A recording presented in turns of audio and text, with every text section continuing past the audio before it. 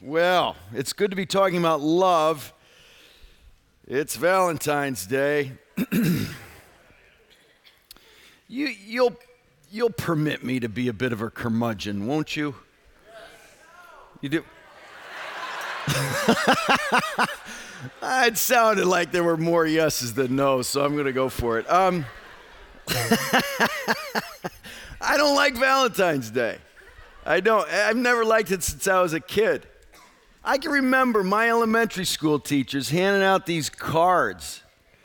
I had to fill one out for every kid in the class. And they had to fill one out for me, every kid in the class. Even the kid who punched me the week before, I had to fill out a Valentine's Day card that said, "Be mine" on it. I wasn't interested in that at all.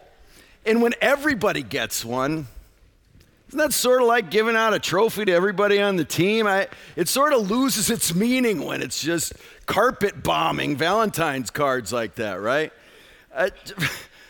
I'm sorry. It seems to me Valentine's is just created by people who want to make a lot of money off of it, including Brock's Candies, who somehow, I bought this, yes, who want to convince people that somehow it's good to express your love through these nasty little candies. I read the ingredients back here. What do you think the main ingredient is? Sugar, corn syrup, cornstarch, which are just, it means sugar, sugar, sugar, glycerin, gelatin, sugar, sugar, artificial flavors. No, and then red dye 3, yellow dye 5, yellow dye 6, yellow blue 1, red 40. And then this is hilarious to me. Talk about the age we live in. And I get allergies and stuff, but they have to warn you that this was made in a facility where milk, tree nuts, peanuts are made as well. So it's like, be careful. It was made where things that actually have nutritional value are made. You don't want to get it too close because you might get a little nut problem there. The only thing worse than the candies are the ridiculous messages on these candies. I have some here for you. A lot of time you can't even read it. This one just says, LOL. It's like, you give that to somebody, it's like, that's insulting, isn't it? LOL. You laugh out loud at me? Which, by the way, isn't it interesting that LOL actually has lost its ability to communicate anything? Actually, if you put LOL now, it's like, that's all you're going to give me? It's just an LOL? Nothing more than that? Not that I know. But, sup, babe? What is that? It's so ridiculous. No way. Now, is that no way? Or is that no way? I mean, it's hard to know how you're supposed to say this. Get real. That's another one that's so potentially insulting, right? Maybe that's the purpose of these. Somebody gives you a be mine and you give them a get real right back. Again, yes, dear. Now, is this yes, dear? Or yes, dear? I mean, it all depends on how you say it, right?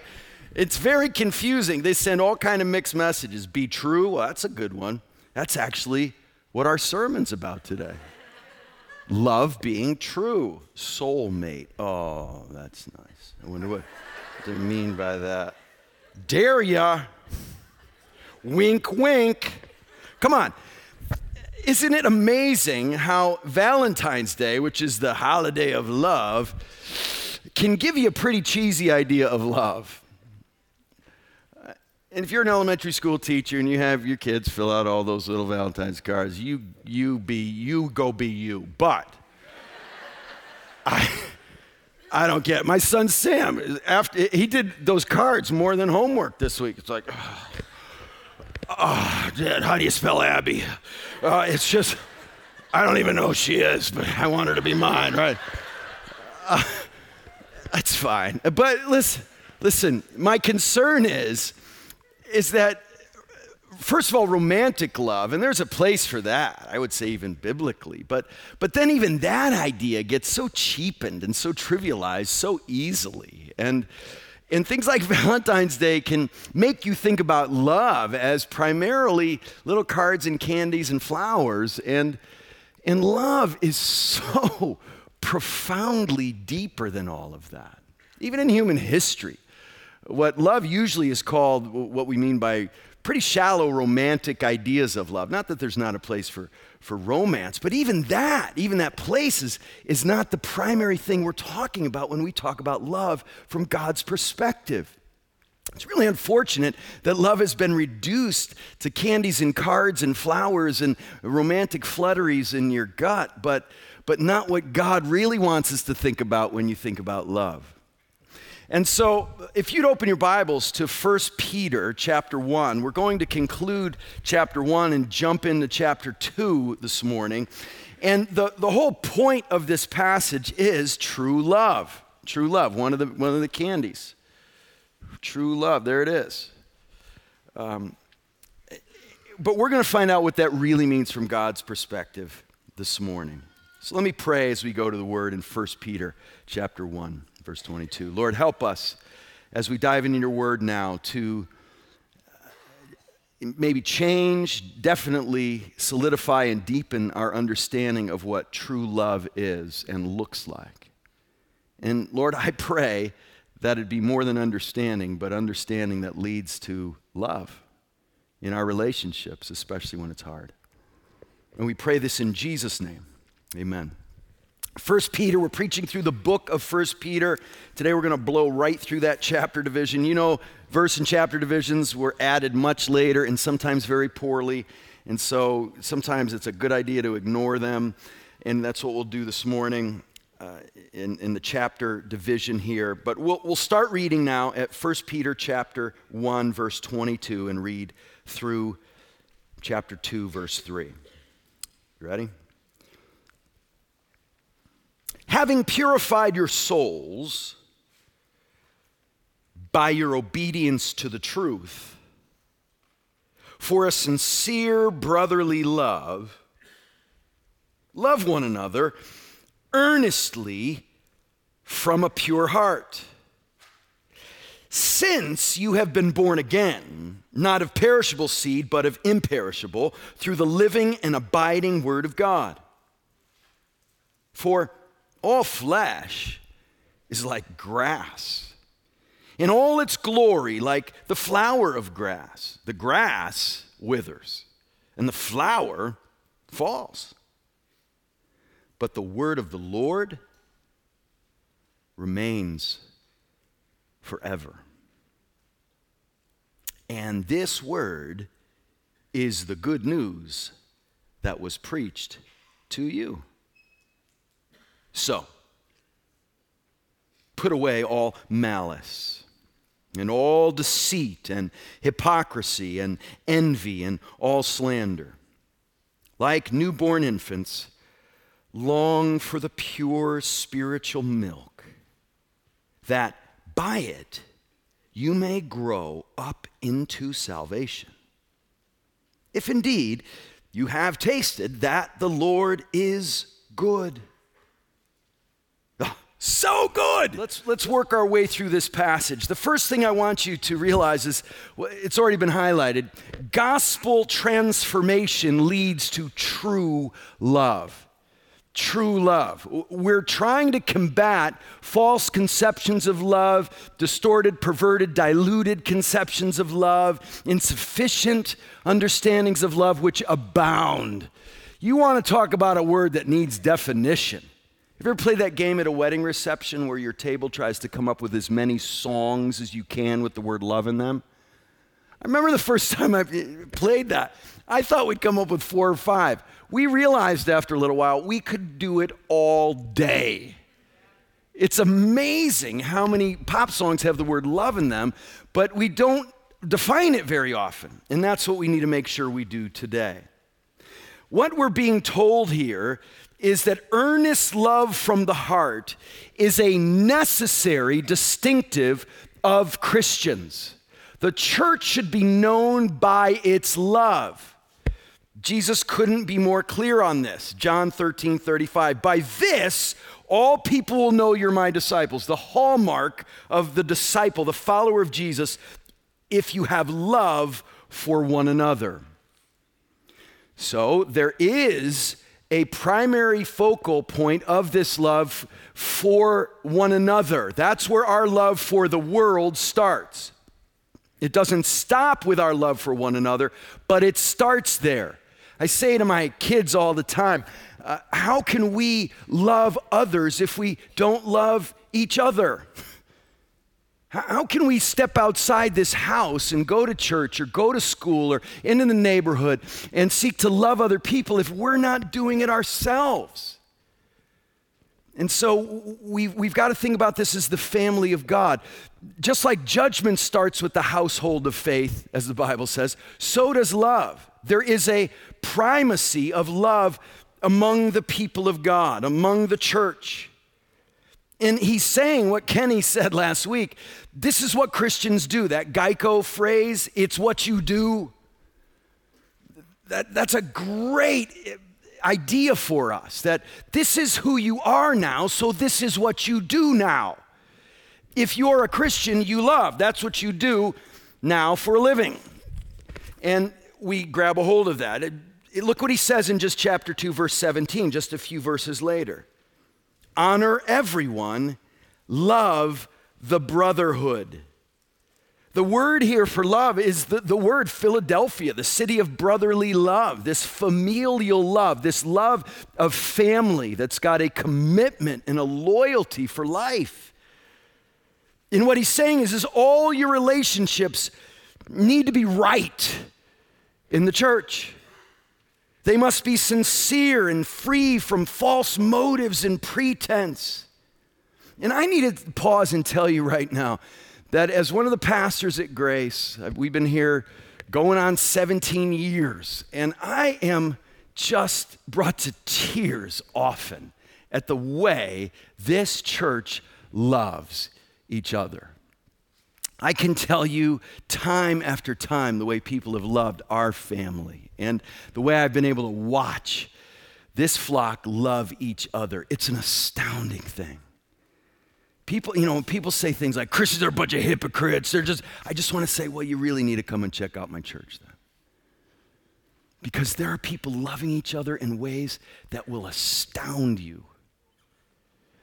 And so there's something wonderful about that. But like Peter, who is confident of God's work in the people he's writing to as well, but he's saying, now keep going. Keep living up to what you've already attained. But we've got to stop here, and we've got to define love, or our brains and hearts will be invaded by all kinds of mixed messages and false conceptions. And so I can't think of a better way to define God's love than going over to 1 John chapter 4. And I said God's love because that's the source of all love. So if you just go a few pages over to 1 John chapter 4, we will get the definition of love, and we'll see it's grounded in God's love. And then all other true love is grounded in God. 1 John 4, verse 7. Beloved, let us love one another, for love is from God. Now, Peter's dear friend John, one of the inner circle of Jesus' disciples, sounds a whole lot like his friend Peter. Peter and John are coming out of the same playbook here. Whoever loves has been born of God and knows God. Anyone who does not love does not know God, because God is love. In this, the love of God was made manifest among us, that God sent his only Son into the world so that we might live through him. In this is love, not that we loved God, but that he loved us and sent his Son to be the propitiation, the one who takes the hit for us, the one who takes on the wrath and judgment of God in our place for our sins. Beloved, if God so loved us, we ought also to love one another. No one has ever seen God. If we love one another, God abides in us, and his love is perfected in us. It's ultimately displayed the way he wants in our lives, in other words. So what's love? Well, you will find no clearer picture of it than God so loving a world that it hated him, that he sent his most precious Son into our world and became one of us and walked our streets and took our pain and took our sin. That's love. When God sends his Son and the Son joyfully, lovingly submits to that will of the Father and the Spirit makes it all happen, that intra-Trinitarian love that had gone on for all of eternity now is spilled out in creation in God's redeeming work as he saves us from our own sin. That's what love is. You should look nowhere else or more to define love than that. For God so loved the world, he gave his only Son. And whoever believes in him will never die, but have eternal life. That's how we define love. And so love then has got to be this purposeful. God didn't just do random acts of kindness. There's really this idea that a random act of kindness is somehow better than a planned one. And I think there's such a value on my gut that if it just flows from my gut, that's somehow better. But how about if it flows from my gut to plan to love in specific and strategic ways? So it's a purposeful commitment. This is what we're about. Even when we fail, even when we wane in our effort, even when we lack the resources because we're not connected to the resource, God himself, enough, we are nevertheless committed to this thing called love. And what is it? Well, it's what we see in Jesus. Self-sacrificial giving of oneself for the good of another. The beauty of this is the God of Christianity was actually capable of doing this for all of eternity before creation even existed. Because among Father, Son, and Spirit, this is love. And that's why God can be love, not dependent on a creation to love. But when he does create, he does it out of an act of love to share who he is in creation. And then when he redeems, it flows out of a heart of love to restore what was been tragically lost in our sin, in the fall. And so this all comes about out of our hearts when we receive God's love into our hearts, and that reception comes through the Word. That's what this passage wants us to understand. In some ways, this entire letter is continually unpacking chapter 1, verse 3, which is, "Blessed be," so there's praise, "the God and Father of our Lord Jesus Christ, according to his great mercy, he has caused us to be born again." That's what Rick said. So this flows from being born again. That's what it says again in our passage this morning in verse 23. "Since you've been born again of not perishable seed, but imperishable, then do these things live this way. Because you've been born again to a living hope through the resurrection of Jesus Christ from the dead." So we have tremendous hope based on God's amazing grace and the fact that he has given us new life in Christ. We turn from our death to his life. I preached Mo Salgado's grandmother's funeral right here yesterday. And we talked about death, the reality of death. We didn't try to use euphemisms and talk around it and just come up with pithy expressions to make ourselves feel better. We use death the way God wants us to think about our own, mortality, to think about the pain in this world that we need a solution to. And God has provided that solution. He's given us new life and a living hope that flows out of that new life because Jesus rose from the dead. Hope is a massive theme here. You notice in verse 3, we have a living hope. That's what we've been given, a hope that is living. We have a hope in our passage today, that we have faith and hope in verse 21 that undergirds our lives. We're believers in God in verse 21 of chapter 1. God who raised Jesus from the dead and gave him glory so that your faith and hope are in God. That's the source of this hope. This is a hope we have. So the love we have is grounded in the hope we have, which is grounded in the life we have. So here's how it goes. Word leads to experiencing God and the gospel and a hope, and we see in the previous passage a holiness and a fear. Did you see those themes in last week's sermon? So it's not just love that's vague and abstract and sentimental only, but it's holy love, verse 15. But as he who called you is holy, you also be holy in all your conduct.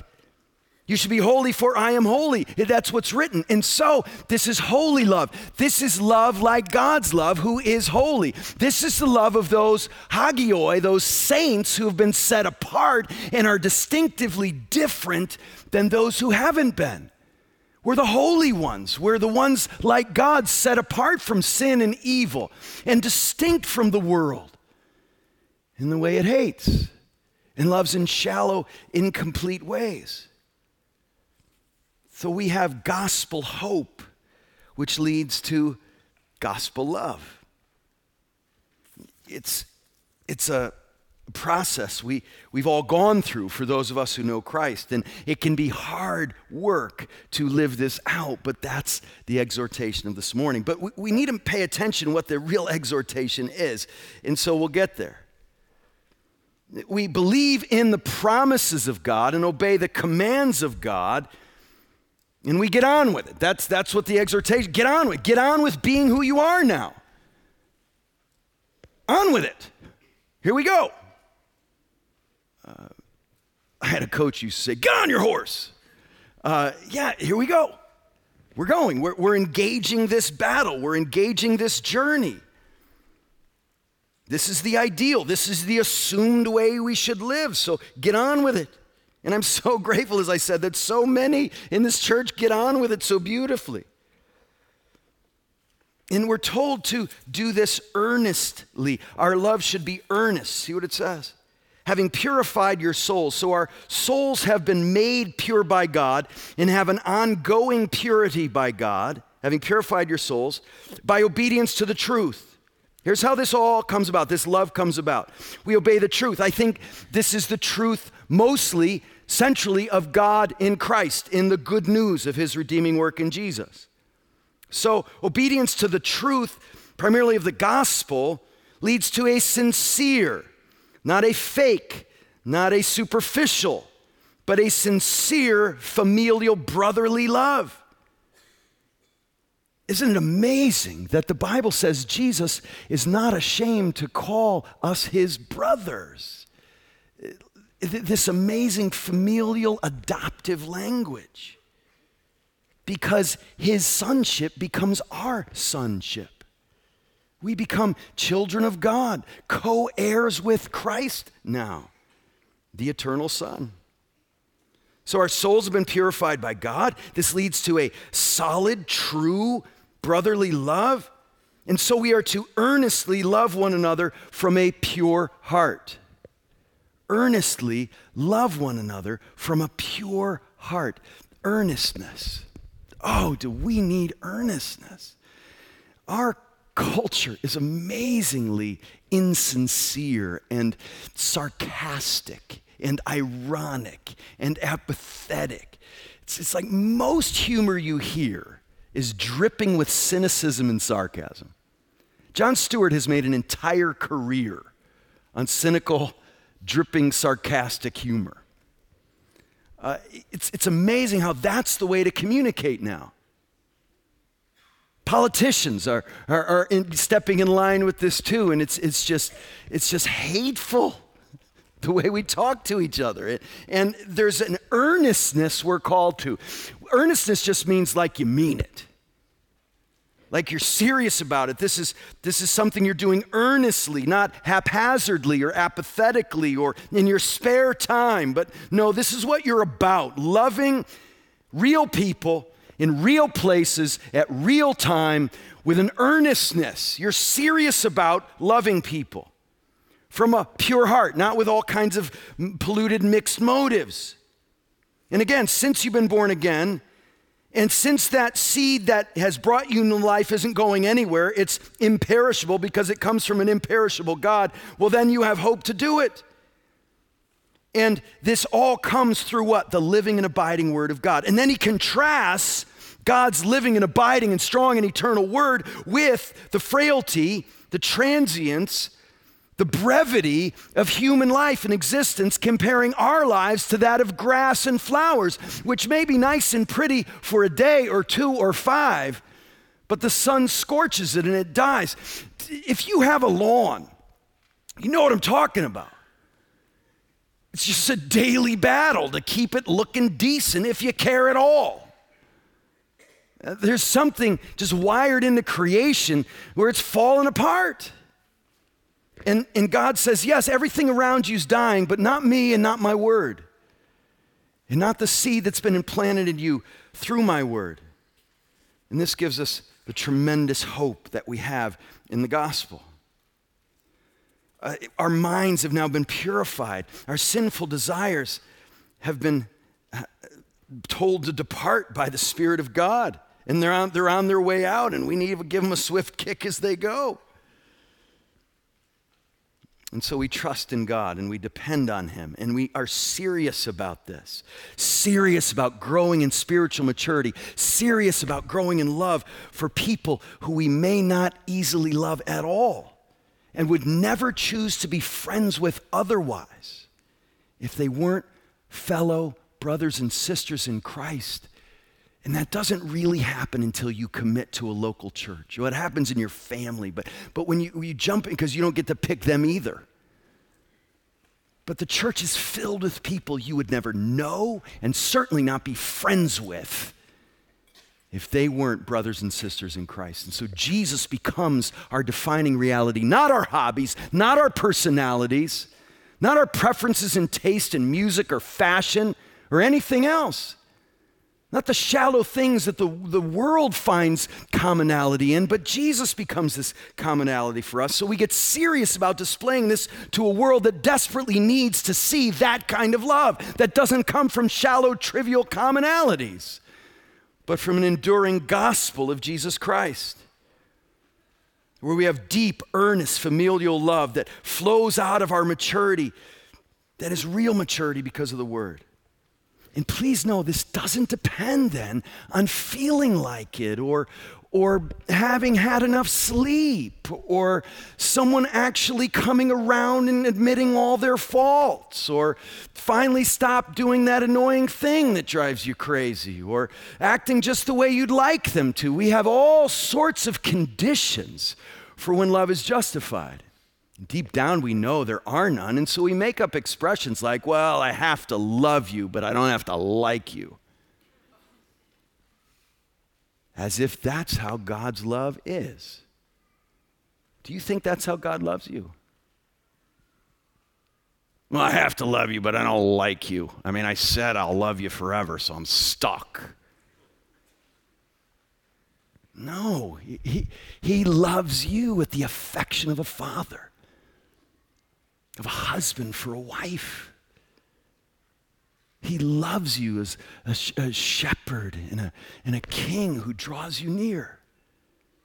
He loves that way and calls us to love, not begrudgingly, not, oh, well, I'm stuck with, no.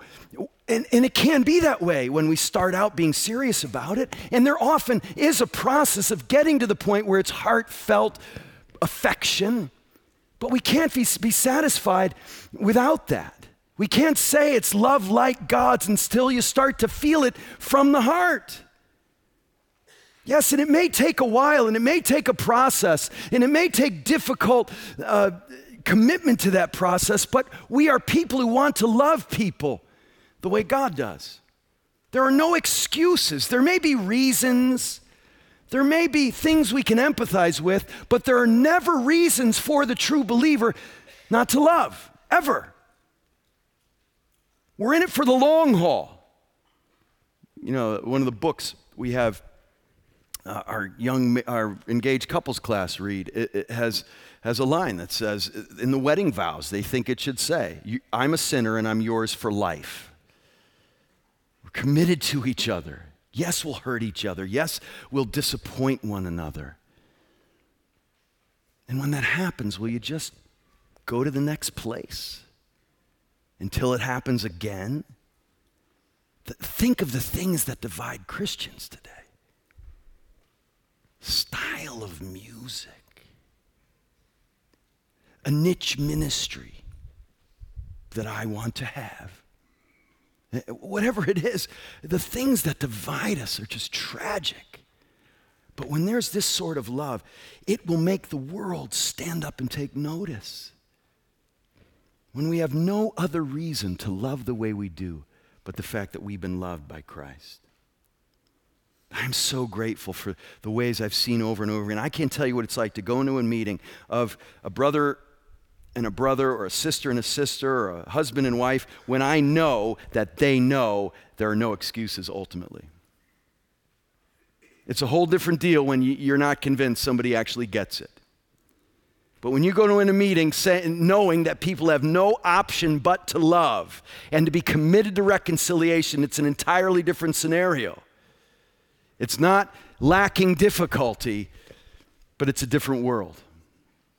And we are called to love in a way that defies human statistics and expectations. And in order to get there, we've got to get rid of any idea that we're stuck with the heart we have. That our DNA or our bad parenting or our family experience or a mean coach or a temperament or a personality type or an addiction of some kind or some sin that we assume is going to keep us in its grip forever, or statistics or the latest psychological finding has doomed you to be like you are in lacking love for someone. You're not stuck. There is such a strong idea that that's just how you are. No, God is a transforming God. He's a God who loves to change us, and that can be a brutally difficult process sometimes, but it's a process that He's committed to, so it's a process we should be committed to. No matter what. No matter what, because that's how He loves, no matter what. And this is an affectionate love that we're committed to having, even though, as I said, it may take time to get there. So what we do then is rid ourselves of all the unloving things like malice. Just being mean. The mean thing about malice is, unlike just hatred, it's often disguised as kindness. So malice is this desire to hurt others while all the while appearing like you're not. Or deceit is just lying, a deliberate attempt to mislead people. Just lying. And notice it's contrasted with Jesus' lack of deceit in chapter 2:22. No deceit, we're told, was found in His mouth. Christians then are free from hypocrisy. Realize all these nouns that I've been talking about are in the plural. They're malices. They're hypocrisies. In other words, every kind of this thing, get rid of it. Whatever this may be looking like or showing up as in your life, get rid of it. It's this exhaustive way of talking about these sinful attitudes. And notice they're mostly attitudes that end up showing up in actions and words. And then slander, publicly, literally talking down someone, talking them down, bringing them down in the way you talk about them. Usually, so you in the eyes of the people you're talking to will go above them. That's a basic human dynamic, isn't it? I'm better. Me, I'm better. Look at me, not them. Envy.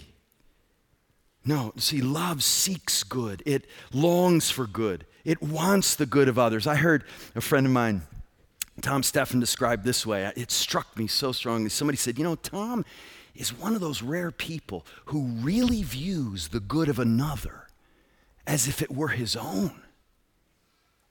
Not as a source of saying, well, why does he get that? Or why can't, I'm just, no envy, no spite, no vindictiveness, no vengefulness. He rejoices in the good of another as if it were his own good. There's no difference in his mind and heart. Love seeks the good of another. And what brings this all about? The Word of God. The Word of God brings this about. This word that, as we saw, is lasting and permanent and strong and provides the nourishment you need, unlike those candies. And so we're told then, not just to love in this passage, but to long for the source of the love. The source of the love is the Word. The simple Word. Doing what we're doing right now. Opening our Bibles, going to the Word, listening to the Word, paying attention to it, reading it, meditating on it, memorizing it, reading it in services, saturating our Son corporate worship with it. The Word brings a knowledge of God, an experience of God in the gospel of God, which leads to fear and holiness and hope that leads to love. If you disconnect the love from all those other things, you're missing true biblical godly love. This love is impossible without nourishment. This pure milk, as we said, is unpolluted, unadulterated, unfiltered. It doesn't need to be filtered. As Ed Clowney says, the milk of God's word needs no preservatives and has no additives. And that's what we should long for. Not the word of God, the milk of the word that has got the stuff we'd like in there that isn't there. Or it some way needs preservative. It doesn't. We can trust it. Have you ever taken a swig of milk that's gone bad? Yes, it's horrible, right? You never need to fear that with the Word of God. Sometimes we go to the Word like that. Oh, what am I going to find here? No, never will it be anything but pure milk for you. So then we can grow up into salvation. That's why we need to be devoted to the Word in the simplicity of that, so that the Word of Christ will dwell in us richly. And so we're purified by it and understand God through it. The Word is something we should long for, and we don't always. I don't always. And so we pray, Lord, make me addicted to your Word. Make me unable to live without it. This is one of those addictions that's good and right. To need it desperately, realizing you're unable to live without it. Ed Clowney says, for a baby, milk is not a fringe benefit. No, it's an essential. It's something we absolutely and desperately need. And we need to be people of the Word who are transformed by it, never stuck in the way our life has been. And the last thing I want to say, on our elder retreat, we talked about what we longed for our church. And one of them was that our people are ingesting the Word more, and then that Word is overflowing to the people in our lives, that we minister to one another, and then especially take that to another level and proclaim that Word, speak that Word to people in our lives who don't know Christ from the Word. That we see people in our church through the witness of the Word from our flock to other people coming to a new understanding of Jesus in this way.